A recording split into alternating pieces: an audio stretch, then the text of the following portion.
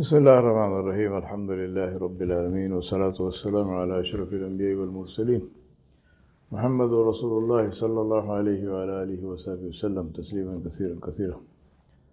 Amma ba'du, my brothers and sisters, I want to talk a little bit more about something we mentioned yesterday, which was the example that we set for our children. And this is not only children, it's the example we set for everybody, whoever is around us. And as I said yesterday, children, and again, it's not only children, it's everybody, people listen with their eyes. They do not listen with their ears. They listen with their eyes. They do not care what you say until they see what you do. Right? If you tell people to come and if you tell and you give a bayan about the fadail of Salah by Jama'ah in the masjid, what is the first thing that people are going to look for when they come to the masjid? You. Right? They will look for you. And if they don't find you there, then your word has no value or meaning. Because if I am giving a talk or you are giving a talk about the fadail of prayer by Jama'ah, then what is the expectation? And logical expectation and reasonable expectation of people. If I am promoting something, if I am promoting, for example, if I am saying cigarette smoking is bad for you, then I am saying cigarette smoking is bad for you, cigarette smoking is bad for you, does it have any value? Even though what I am saying is true, people will say, what is this? You are saying cigarette smoking is bad for you, you are smoking a cigarette. Right? So even though what you are saying is true, but the thing has no value. And the same thing applies as far as our children are concerned. Tell me, have you ever seen, or do you think it exists, some father or mother who tells the child, you must learn to tell lies? Omar, I'm talking to you. You must learn to tell lies. Right? Smart lies, nobody can catch. Do you think your dad is going to say this to you? Do you think any father tells that to their children? So how come people lie? Because they don't listen to you. They look at you. What do they see? In the olden days, we used to give this example. Today, that example is probably everybody's got a cell phone. But in the days when we had the landlines, right? So the example I give is, phone rings. So the father is telling his child, you should not never tell a lie. Rasulullah Sallallahu Alaihi Wasallam never told a lie. George Washington never told a lie. And whatnot, right? All this. Then the phone rings. So the child goes, picks up the phone. And the father realizes that the person on the other side is someone he doesn't want to talk to. So the child looks at the father. Father says, hey, I'm not here. He's signaling, I'm not here. Right? So the kid says what? He says, Daddy is saying he's not here.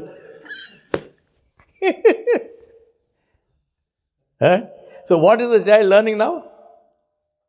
He's learning that it is okay to lie in certain situations. So when Daddy told me never tell a lie, no, Daddy didn't mean that. Daddy meant, in some places it's okay. Another example I'll give you, which happens all the time. Your child is supposed to go to school, right? Now, that day the child doesn't wake up, he gives you a hard time in the morning, you can't take him to school. So what do you do next day? You call up your friend, Dr. So-and-so, please give him a piece of paper to say that he was sick yesterday. So you give it to the child. You go tomorrow to the class and the teacher says, how come you didn't come yesterday? Give him this paper. The doctor's certificate to say you were sick. The child knows it is a lie. Child was not sick. He knows he was not sick. And the child knows that you went and lied to the doctor and got him a lie certificate to give it to the teacher. What is he learning?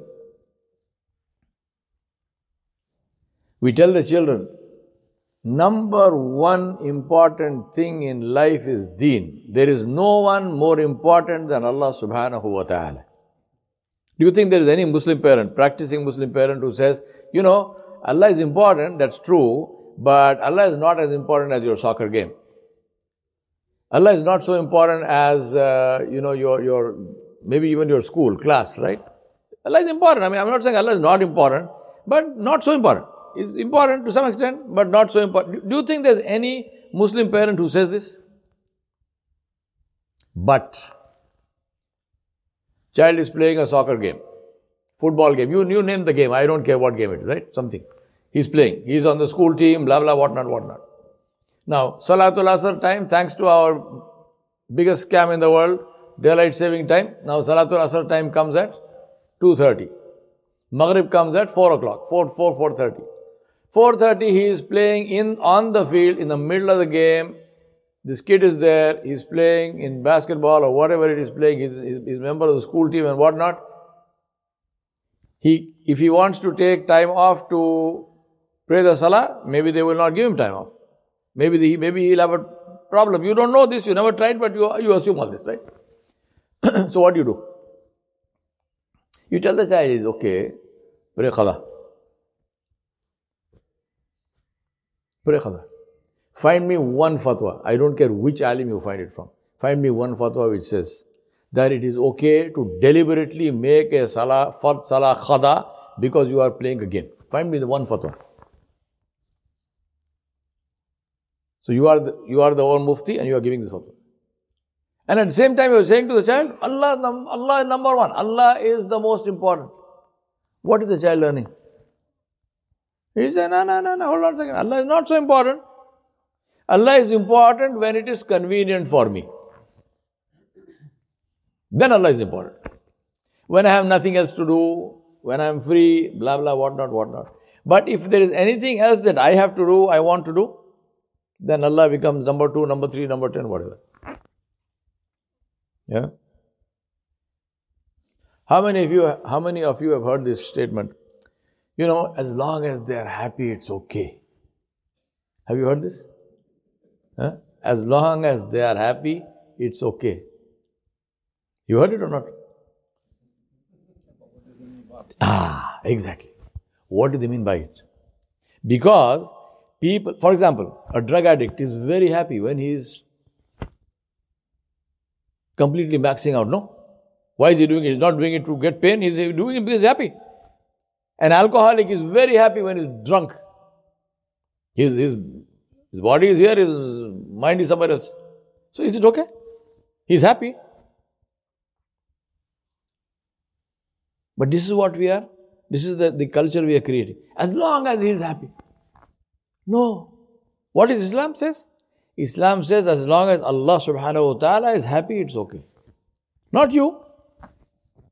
We are what? We are ibadullah or ibadun nafs. That is the reason why Allah subhanahu wa ta'ala said, Ara'ayta man ittakhadha ilahahu hawa.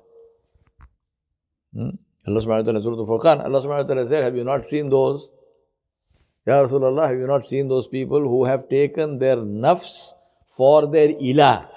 They are worshipping their nafs. What is the meaning of worshipping the nafs? Is the guy putting a bottle of Shiva's Regal and making sajda? No.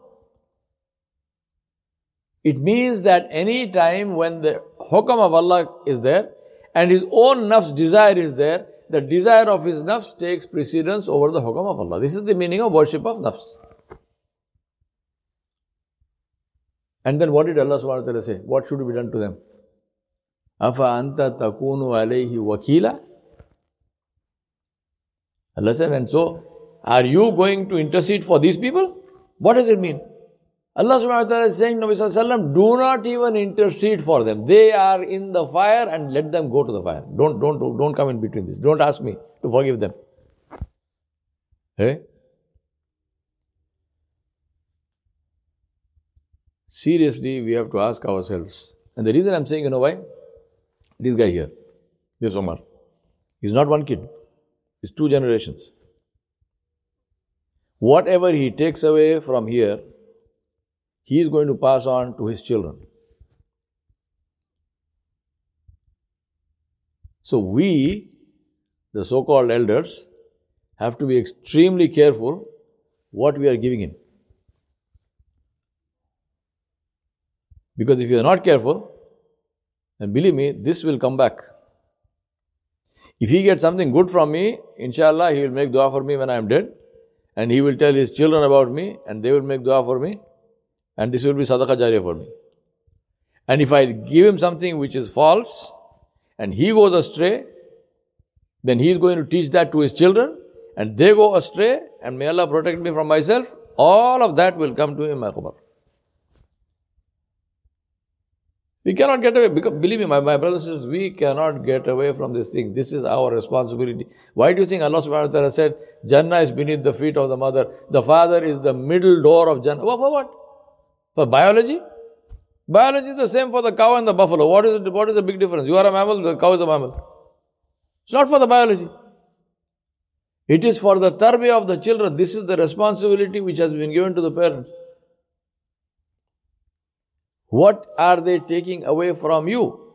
As the father, as the mother, what are you giving to them?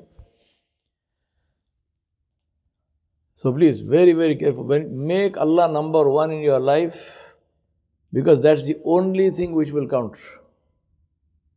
I ask Allah subhanahu wa ta'ala to help you and help me and enable us to do that which is pleasing to Him, and to raise children which will be, inshallah, qurratul ayn for all of us, inshallah. And people that we can be proud of, and people who will be sadaqah jariyah for us, inshallah. Wa sallallahu ala nabiyil kareem wa ala alihi wa sahbihi ajma'in bi rahmatika ya arhamar rahimin.